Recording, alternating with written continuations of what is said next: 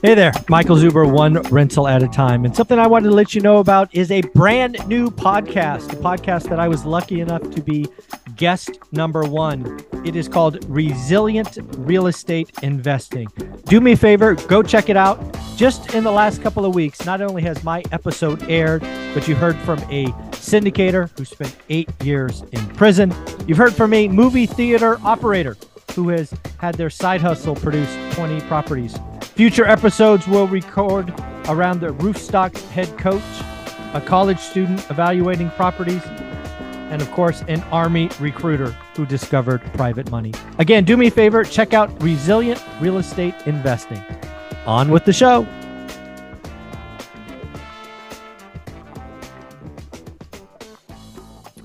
Good morning, good afternoon, good evening, folks. Michael Zuber, one rental at a time. I want to send a quick shout out to Mr. Jason Pritchard.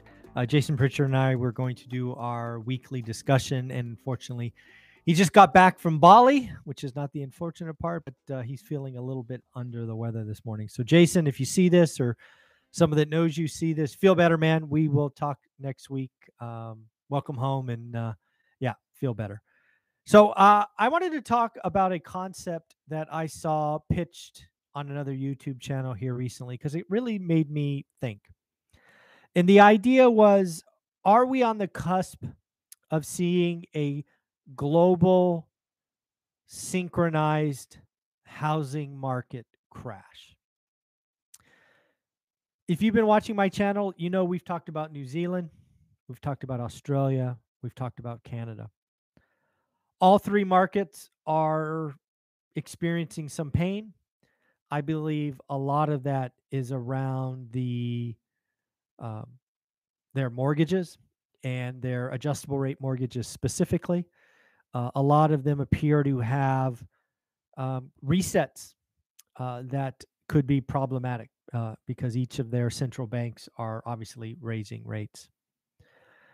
We obviously have a housing crash occurring in North America, in the United States already. It happens to be dominated by a transaction crash, not yet prices, although prices on a month-on-month basis were down a whopping 0.77% here month-on-month, not year-on-year. Year-on-year, I think it's still up 10%. But if you've been watching my channel, you know that I think rates are going up here into Q4, right? The last 4 months of the year. You know that I believe transactions will fall further, and we could ultimately end the year with lower inventory.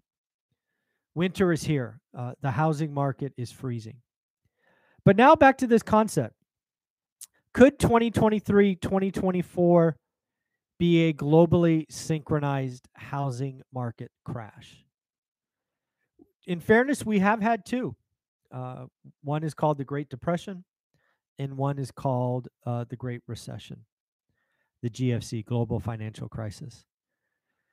I think it's an interesting concept because if you step back and you look at the components, we really have interesting things that appear to be going on. So first, you've heard me talk about a global recession. I believe Europe is already in one. I think Asia is on the cusp, and rest of the world is right there.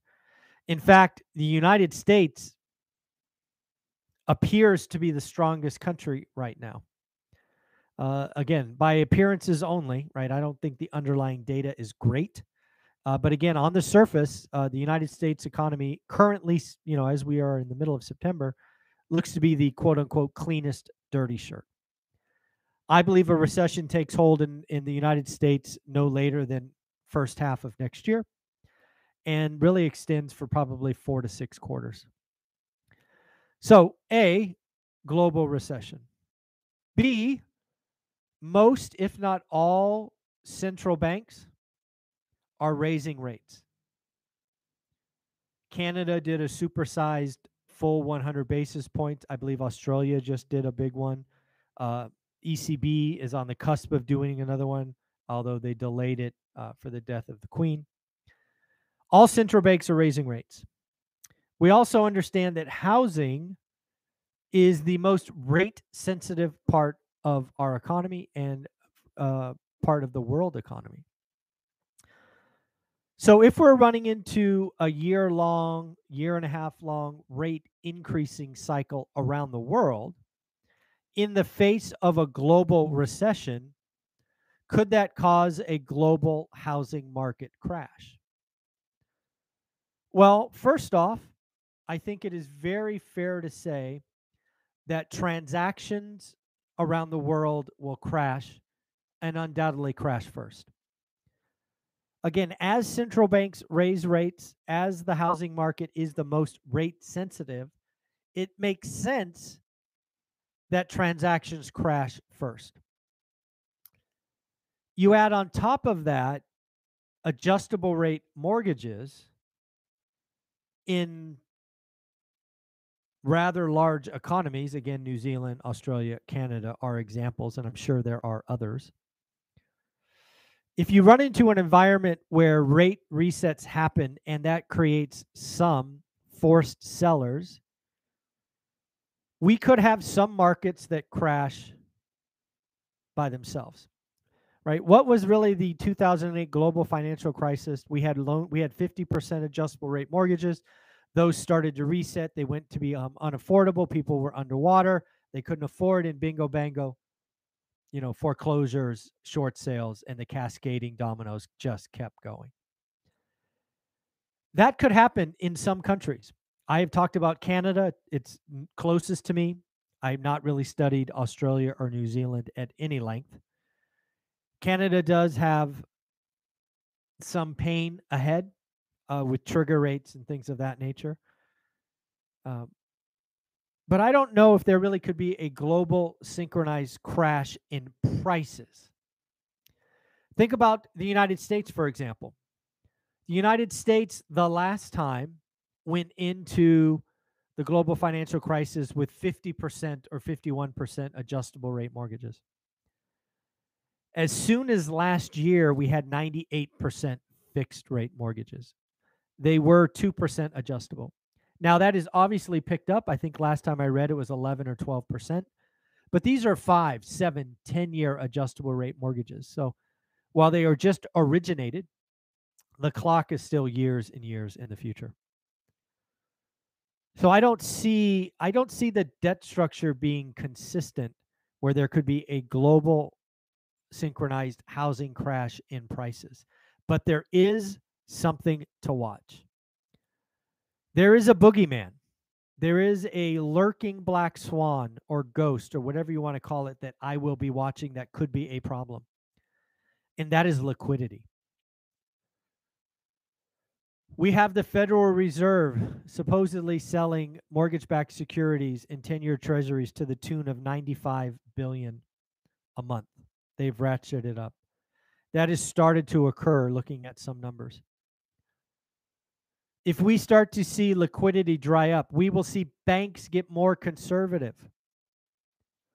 Right now, we generally speaking have banks doing good loans or actually getting more creative. You've heard me talk about Bank of America and Citigroup recently. No money down, low down payment, things of that nature.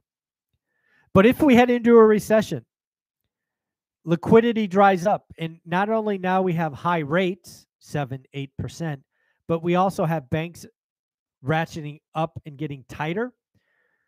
That could be a long-term problem. And that could cause some pain. The problem in the housing market where most people are calling for a 20, 30% crash is they are so early. They don't understand that housing price elasticity is very, very sticky. It doesn't go down as fast as you want. In fact, I believe right now, many sellers, and dare I say most sellers, are very quickly going to be removing their properties from the listing, from the MLS, from Realtor.com. They are going to say things like, you know what, honey? We missed the top of the market. Let's wait till spring. So what does that mean? That means over the next 4 or 5, 6 months, we're going to see inventory fall. There's just going to be no sellers. Winter is here. It's a frozen market. Then I think we might see a wave of listings April, May, June.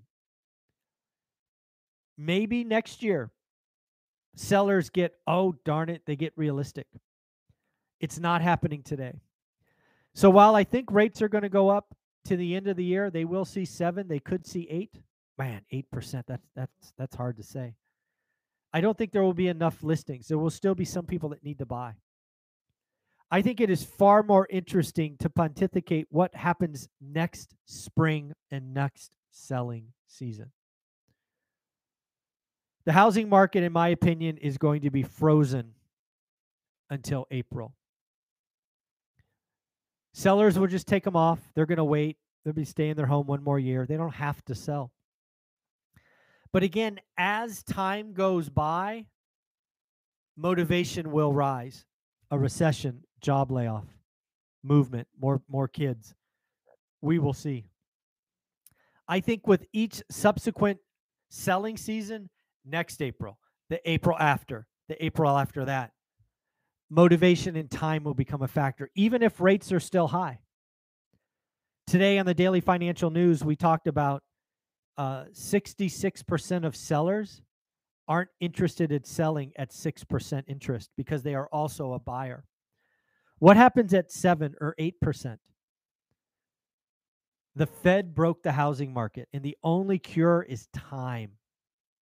We need to get more and more selling seasons after selling seasons and selling seasons. So I don't see a global housing crash in price. I think we will see an epic crash in total transactions. I think housing crash in transactions will be 50%. And unlike a lot of folks, I think a 50% crash in housing transactions is important. It is frankly going to be what pulls the United States into a recession. The housing market collectively makes 15% of GDP in the United States. So if you lose half of that, we are in a recession. But again, given the debt structure in the United States, 98% fixed heading into this, I do not see a global synchronized housing crash in prices. We will unquestionably see a global synchronized housing crash in transactions. So, folks, I want you to have an amazing day.